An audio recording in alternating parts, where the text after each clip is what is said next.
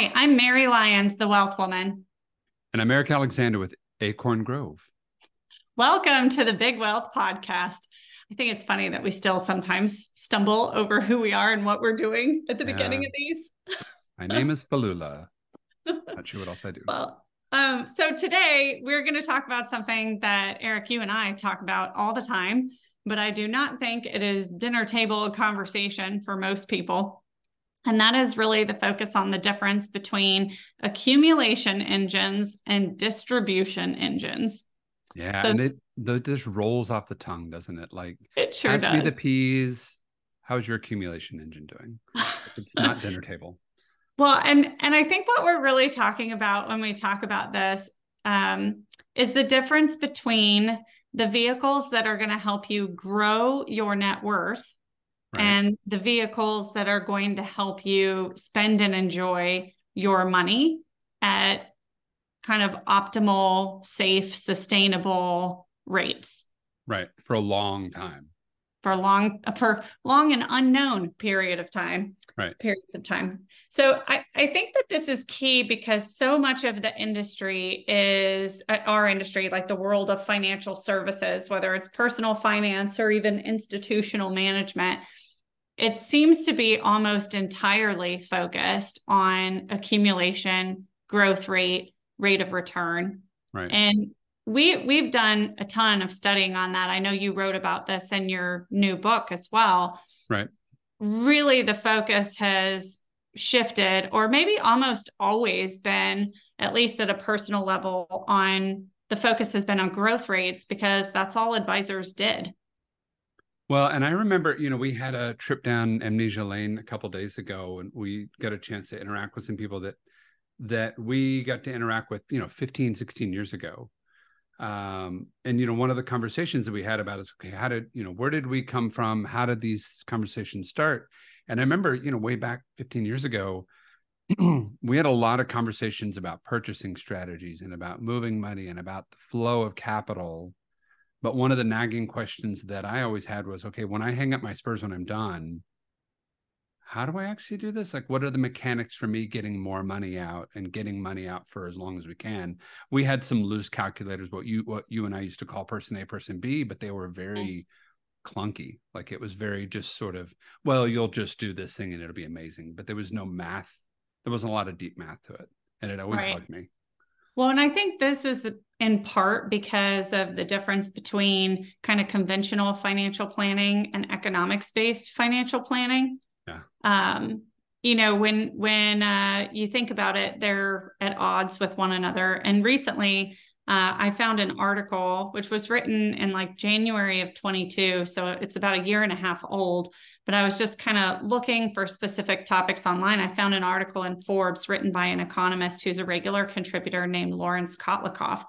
And, one of the things that he says in the very first paragraph of the article, I think is sort of relevant to this idea as well. It is that economics-based financial planning is at complete odds with conventional financial advice. And that assertion might sound surprising unless you've been following my work for years, but it's true. The two underlying methodologies, i.e., their underlying mathematical frameworks, have absolutely nothing in common.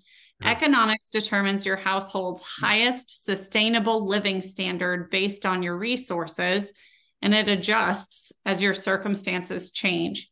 And I think this is key. He goes on to say, conventional planning, in my view, is about wishful and dangerous thinking. You set a desired retirement spending target and are given an investment strategy with the highest chance of hitting that target. And what if this potentially super risky strategy fails, leaving you broke? Not our problem. Read the small print. We never guaranteed you a rose garden. And I just think this is like, it ties right in with this conversation about accumulation engines versus distribution engines, because when you look at sort of the traditional approach, the conventional approach, it's all about just take your money, stick it in a bucket and get some growth on that particular bucket. There's not enough conversation about optimizing your sustainable living standards. Yeah. Well, I had a conversation with a friend of mine at church yesterday. And he's an advisor, and he's like, "Hey, I bought your book. I haven't read it yet, but I bought your book." I'm like, "Well, great. Well, let me know what you think about it when you're done." He says, "If I would have written a book, it would have been a 1-page book by VOO, and just hold on to that for as long as you possibly can and be done." And I love this guy to death. He's a dear friend of mine, but it's like, dude, that's like dangerously simplistic. Yeah. Well, And it's certainly not diversified. well, and I think his was a little bit of, tongue in cheek in the way he Cheeky, was right? approaching it. But if you think about it, like because I know kind of how he does his job, his investment strategy is just that. Like, I want very, very simple. I want fairly aggressive, and I want you to sit there and leave it alone and don't ever touch it.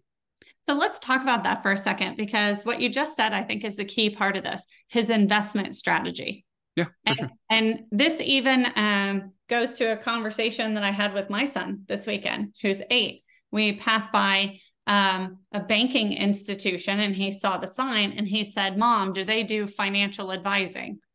And my husband answered right away, "Yes, they do." And I said, "Well, I mean, it depends on what you mean by financial advising. Do they hire people and call them financial advisors? Yes. But are they actually doing what I do? No." So it depends on the question that you're really asking, because you think about those financial institutions, it's, we're going to collect your money, we're going to put it in an account, and hopefully we're going to grow it, but we're going to take fees in the meantime. And there's nothing wrong with that as a business model or as advice. It's that we tend to think, okay, now I've dealt with this issue, and we haven't actually built a plan that is, or a strategy that is designed to help you optimize your income and sustain that income for a lifetime, no matter what happens to the world around you or to you. Right. Well, and your article quote reminded me of that commentary was, and we had this conversation last week. One of the conversations we had was, economics-based planning is fundamentally designed to help you live the maximum lifestyle possible in as many possible different scenarios as there are. Right. Whereas in a conventional approach, the traditional approach is maximum output for as long as you can sustain it, but only in a very narrow set of circumstances. Mm-hmm. If that narrow set of circumstances diverges, your plan is still just the plan, but it doesn't adjust. Right. And I think that's to your point, right? Whether it's a banker or somebody else, they're designed to do a very specific job, and they may be doing that job very, very, very well, but they're tool salesmen. Well, and it's a different problem that they're solving, because they're just solving the rate of return problem. Correct. And that's, if the primary conversation is about how you're going to maximize your rate of return or get the highest yield possible, that is an accumulation engine by default. If that is the conversation, that is the default. If we are focused on rate of return, this is all about how I'm going to accumulate my net worth. But there is no direct correlation between net worth and what you get to spend and enjoy during your lifetime. And that's why we have to partner accumulation engines with distribution engines. And the analogy that I think is probably the most relevant for this is a golf analogy. There are drivers and there are putters. Neither one of them are good or bad per se, but if you're trying to hit your putter off the tee, you're going to be incredibly frustrated because you're using the wrong club at the wrong time.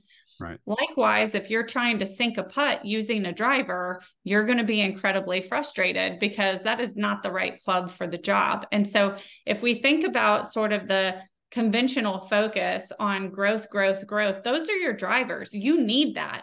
I don't want to discount that by any stretch of the imagination, because it's incredibly important. But what we need to do is also understand, what are distribution engines and how do they work? Right. Well, and one of the conversations we had a lot of conversations last week, because I haven't seen you in person in a while. So we had a lot of conversations, but that one of the conversations we had was, our job is 3 equal parts: counselor, strategist, and curator.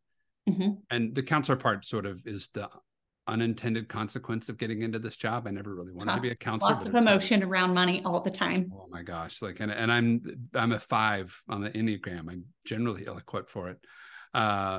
But I'm getting better because I hang out with you.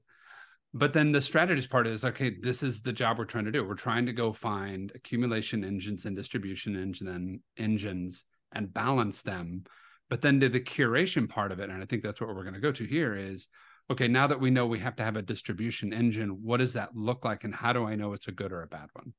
Yeah. What the heck even is that? So I think the easiest way to understand what's really happening is that we're going to use these kind of two classifications, accumulation, distribution. The accumulation engine is really where you're going to find your traditional retirement assets, 401ks, the stock market, IRAs, whether it's a Roth IRA or a traditional IRA, certain types of annuities, universal life insurance, businesses, real estate, oil and gas ownership, things like that. These are going to be where you're really picking up your yield. And if you think about the thing that all of these assets have in common, they're all impacted by the short-term fluctuation of the interest rate environment, because they, anytime you're looking at running a business on credit or borrowing money to buy real estate or any of that, anytime there is a change to the interest rate environment, it is going to have an impact on the profitability of that particular business model, right? And so anything in the stock market, anything in real estate, anything in business is really going to be an issue. Oil and gas is going to fluctuate perhaps for different reasons, but cost of capital and, maybe not directly, but indirectly is going to impact that as well. And so if you think about the other side of things, what we're really trying to pull in for the distribution is sustainable, long-term, systematic income that is predictable, so that you aren't having to make adjustments based on major changes to the performance of the underlying assets. And the way that's accomplished is through actuarial science. Eric, do you want to talk about actuarial science a little bit? Yeah, and I'm going to start with a dumb joke, right? There's a difference between actuaries and Sicilian actuaries. I think it was sort of the running joke of an actuary can tell you how many people are going to die this year. The Sicilian actuary can tell you who that is. Can tell you who. Yeah, but if you've ever seen the bell curve from high school, right? You've got the big, long, sort of swooping curve with the heavy part in the middle and the thin parts on the edge. That is actuarial science. And the easiest way to think about that is car insurance or health insurance, because it all runs on actuarial science. And what car insurance companies know is we've got 1 million clients in this pool. Everybody's driving around in their cars, and we collect little bits of premium payments of contributions into this pool. And when one person has an accident, all the people that didn't have an accident that day paid for the people that did have an accident. And what they're figuring out is there's some people in that pool that will never have an accident. They're going to be perfect risk the whole time. You have that kind of big middle where they're having some problems, but not much. But they're rare. Right? And then you have that real small spot on the edge where every 5 seconds somebody's tripping over themselves and running into stuff, right? And because they can spread their risk across millions and millions and millions of people, they can lower the overall risk in their portfolio because they can spread that risk across that big cohort.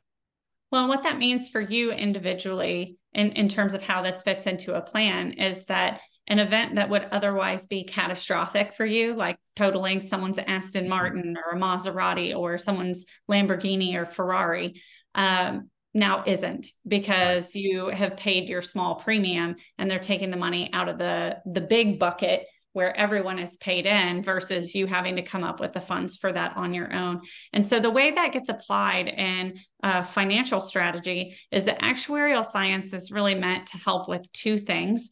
One of them is controlling mortality risk. So if you die early, that's catastrophic to a plan. If you live a really long time, your income has to last that long. That can also be catastrophic to a plan, especially if you run out of money while you're still on the planet. And then the second way that it can kind of help is that most of the tools that lean very heavily on actuarial science have guarantees attached to them.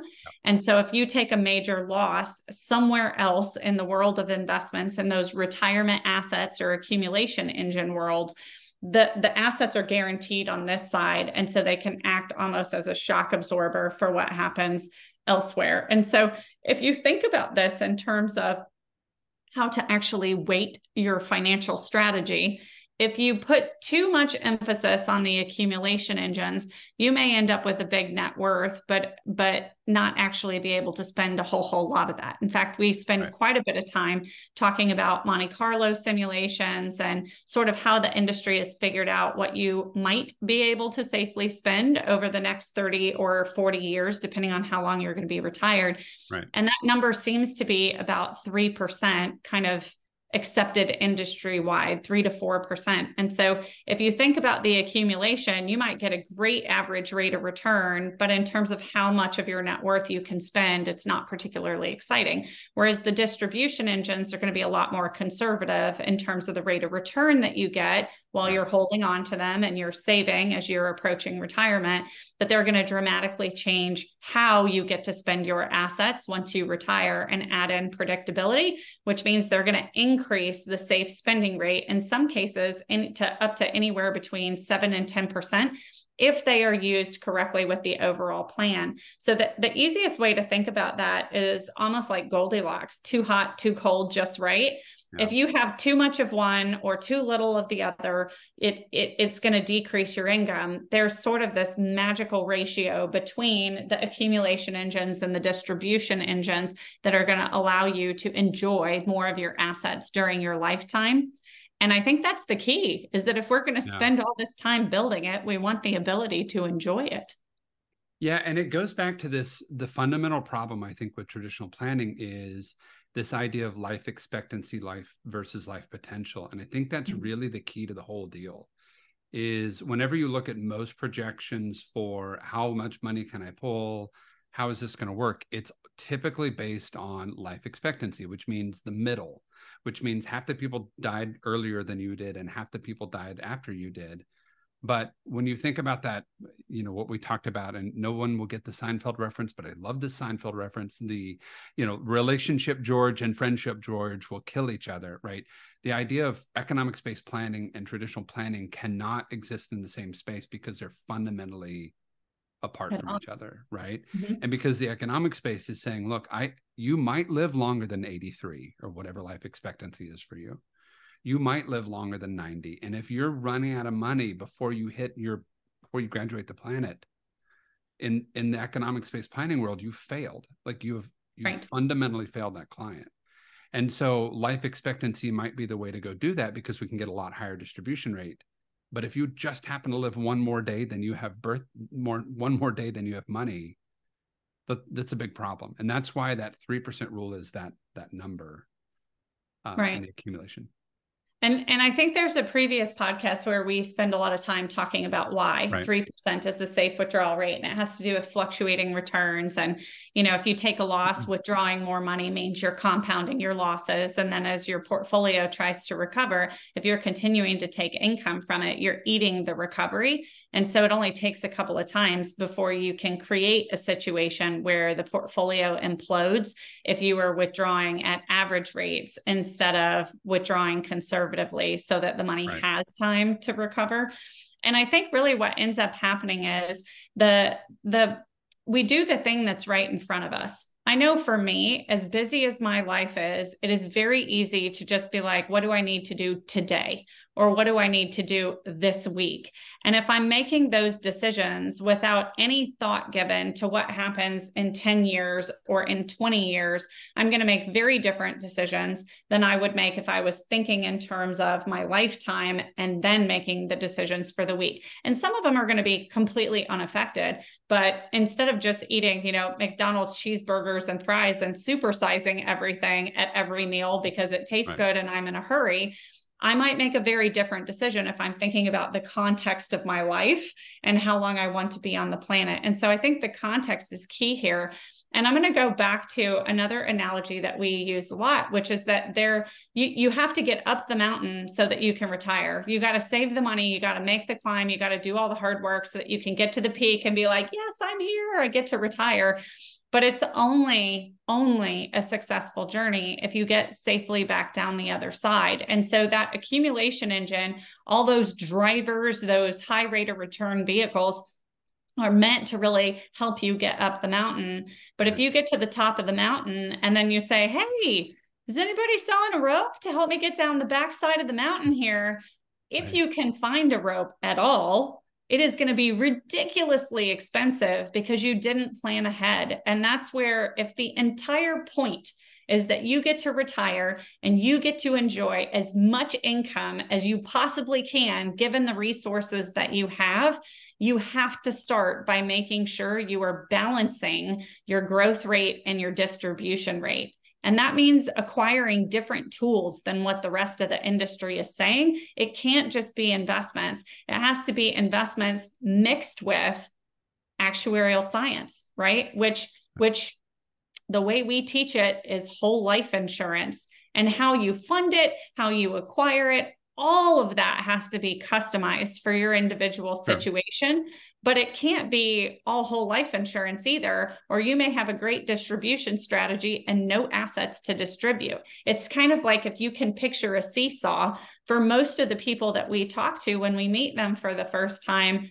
the investments are the heavier person sitting on that seesaw, and there is maybe no insurance in that case, or a very light amount of insurance. And it's really about being in balance, like so many things in life. Whenever we end up on the extremes, we miss out. I mean, I find anytime there's two extremes, the truth usually is somewhere in the middle. And that's really what we're talking about, is that sense of balance between all of those. Yeah. And one of the things that I think is important, and I want to kind of jump through this a little bit, is there's 1,000 ways to go do all of this. Like when I think through the job of strategist and then curator, okay, we need accumulation, we need distribution, great, understood. We want it in balance, understood. And then the next question comes to, okay, but what does that mean? How do I know I've got a good one? Right? Because I think you and I do this so much, every day, all day long. We think about it at night when we're supposed to be like relaxing and doing other things. But it's, how do I know if I'm on the street, I just pull up this thing and I'm like, my advisor says I need this, or I heard on the news that I need one of these. I think one of the greatest values that we can bring on that side is, let's help you evaluate whether that's good or bad, because it may be a really good tool and it's just being used incorrectly. Or you don't need it for where you are right now. Correct. And so I think that actuarial science is one of the key ways you know it's a good tool. Like, is it based on the law of large numbers, or is it based on you hitting it out of the park? Mm-hmm. Right. And that's a really easy way, one of the easy ways to know if it's the right tool. And for me, one of the second and third ones is the rate of return piece. If you're not sure whether the money's going to go up tomorrow or down tomorrow, it's a pretty good indicator it's the wrong tool. Well, it's not a distribution tool. It's Correct. An accumulation tool. Correct.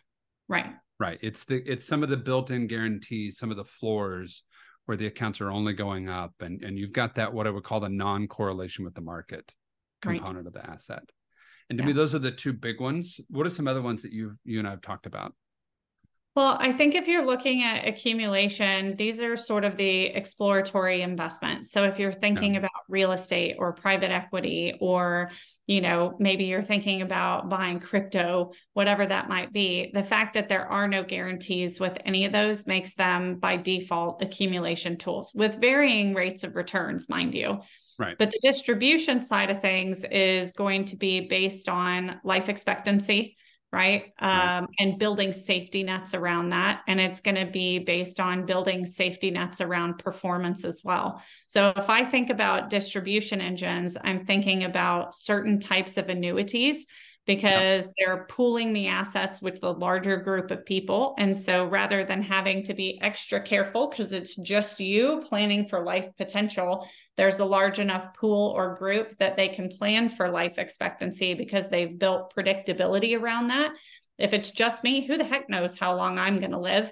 But if there's 1 million people, we can pretty predictably figure out how many people are going to pass away roughly each year. We just don't know who they're going to be. And so that changes the spending experience for the entire pool, because if one person passes away early and money is left in the pool, then that means it's going to fund the person who lives longer than life expectancy. And if you couple that with a life insurance contract, and now we've built in the ability to refill the bucket whenever somebody passes away. If they pass away early and they left money on the table in one area, they're taking it back through the insurance contract. And if they live a really long time, there's still the ability to replace the assets that they spent during their lifetime for the next generation. And so that balance between the two, I think, is the absolute key piece of this. Yeah. And then I think being able to ask yourself, and to know that the decisions you've made are good decisions is really important. And this is where, Eric, I think a topic that we covered before, the OODA loop, if you will just run through this really quick, it's about giving yourself a better framework so that you aren't just wondering, man, did I make a good decision or a bad decision? You can ask yourself questions like, does this decision increase my income when I get to retirement? Yes or no? And then, did you take a step in the right direction, or did you do something that might be great, but it isn't going to increase your income? It just increases what the money looks like on paper. Yeah. And the OODA loop is one of my single favorite concepts ever, because every time I look at it and play with it, like, it explains so much of life and how we do things. But the OODA loop is an acronym put together by a guy named Colonel John Boyd. He was an Air Force strategist, basically. And OODA is OODA, observe, orient, decide, and act. And it seems sort of very basic in its nature, but when you drill down a little bit, one of the really critical components of that is this idea of the one that can go through the loop faster wins. So in a military in a battle scenario, right? If I can see what's going on, I can adjust, make a decision, and go attack before the other guy figures out that there's even a problem. I can control the tempo of the battle and I can win, right? But in a financial situation, I think one of the good things about the OODA loop is observe, okay, I've got a new tool, I've got a new product, I've got a new strategy. But the orientation phase is really the critical part of that, because what the orientation phase is the lens through which you look at the world. And if the only lens through which I look at the world is accumulation, accumulation, accumulation, big, big, big, big, big, then there's all sorts of opportunities and strategies and tools that don't ever get considered as part of the tool set, because you're only looking through a very narrow lens. But when you can, can I give some examples of that real quick in a financial capacity? So I think one of the things that I've seen happen, and that has come up a couple of times recently as we've been working with people, is this idea of, I need to minimize my taxes. Yep. And sometimes minimizing taxes is at odds with maximizing income. And that sounds weird, but it may look like on paper, if my goal is to maximize my accumulation, I may look on paper and see, oh, I have $5 million. But if I'm in a 40% tax bracket, and that's all pre-tax dollars, then I am misleading myself, because I don't actually have $5 million. After I net out my taxes, I have $3 million. And so I might be making decisions based on maximizing my current net worth, but in terms of how that money is going to spend, it's totally different. Or I might be looking at, okay, well, if I defer the taxes right now, then I don't have to pay taxes this year. I saved money. But you haven't actually saved anything. You've just said, I'll pay them in the future at whatever rate the IRS tells me I owe. And if you're banking that the rate is going to be lower, I would argue that you need to ask yourself why you aren't planning for more success. Because if you do things the right way, hopefully you're pushing yourself into a higher tax bracket as you move along and save money. But if you're making the decisions based on, is this creating more income or creating efficiency in my income strategies, then your orientation is about the income you get to spend and enjoy. That's a different question. You're going to make a different choice because of the orientation. Well, and the things that make it through the gate, that make it through the filter, are different. Like, you're filtering out at a faster level. And that really is the whole thing about OODA loop, is how do you orient yourself properly in the world so that you're letting the right things in and keeping the wrong things out.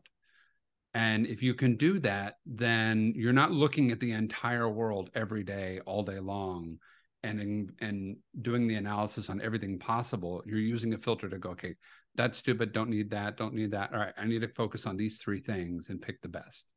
And that's why I went back to that. I keep going back to that stupid Venn diagram, the counselor, strategist, and curator. The strategist is the OODA loop. And then once you've narrowed down, you've necked down all the choices to these 2 or 3, then the curator role comes in and says, okay, of these 3, which one do I need to make a choice on?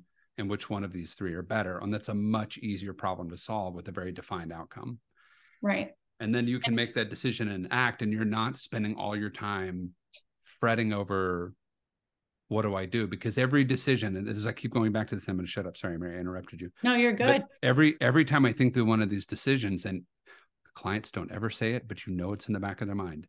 If I make a wrong decision, I will be homeless, living under a bridge with a bunch of cats, and they're going to call me the troll. Right. Like every decision devolves into that. No matter what decision it is, it always devolves in their heads to that outcome. Yeah. Well, and I think you're absolutely right about that. And the piece that I was going to add in is really just tying it back, right? You have to make a decision. And once you've made the decision, you have to act on it, because you can decide, oh, this is the right choice, and never do anything about it. And then you haven't actually moved yourself forward. Yep. And that's the implementation. I mean, one of the things that we spend a lot of time talking to our advisors about on the benchmark income side, when we're actually doing trainings and we're teaching them strategy, is that you can educate people all day long, but if they don't implement the things that you teach them, what have you actually done for them? You haven't materially changed their lives. Right. And so this is where I go back to personal ownership, which is, it's my responsibility as a consumer to figure out, am I observing? Am I actually taking the time to think critically about the information that's being presented, who it's being presented by, what their motives are, whether it's getting everybody to the place they want to be, right? It's only a very small percentage of the population that's actually truly wealthy. So are you pursuing those strategies, or are you pursuing the strategies everyone else is pursuing? And so once you've got that sort of observation and you've oriented yourself towards that income focus, you can make decisions about, is this moving me in that direction or not? And then act upon them by acquiring the things you actually need and surrounding yourself with people who think like you do, who will reinforce the decisions that you're making and keep you kind of oriented in the correct way, because it's pretty easy to get pulled off sides. And I think you've talked about this before with Warren Buffett. There's all these things that you're really good at, and he's like, name like 2 or 3, and then understand that all the rest of the priorities are really dangerous because they pull you away from the things that are actually most important. Yeah, well, because I think that there's an idea called attention residue, and it's a dangerous, dangerous thing, because I've made a decision, I'm moving on.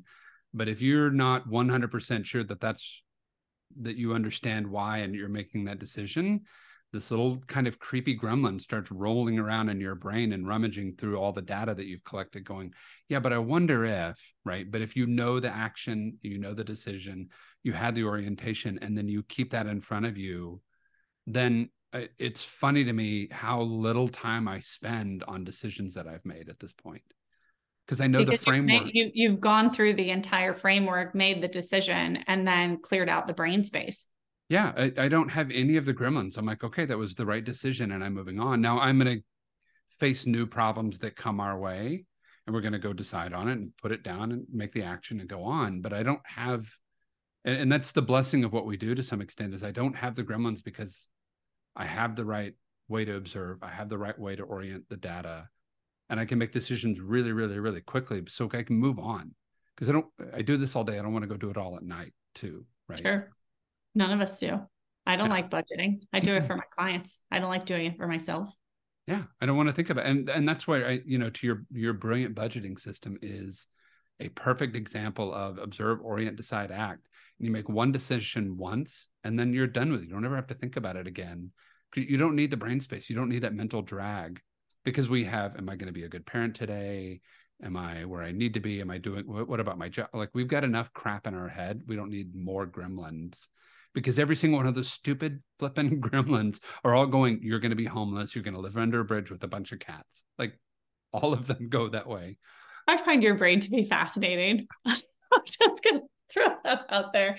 I really love it. I do, because I think you're dead on. I mean, I'm not going to call mine gremlins, right? But I mean, we all wake up at some point in the middle of the night wondering if we've made a good choice, or, trying to figure out, did I just make a decision that is going to, take me off the course or in a different direction? And sometimes they're very small things that we worry about, and sometimes they're really big things. But I think having that framework of, does this fit for accumulation or does this fit for distribution?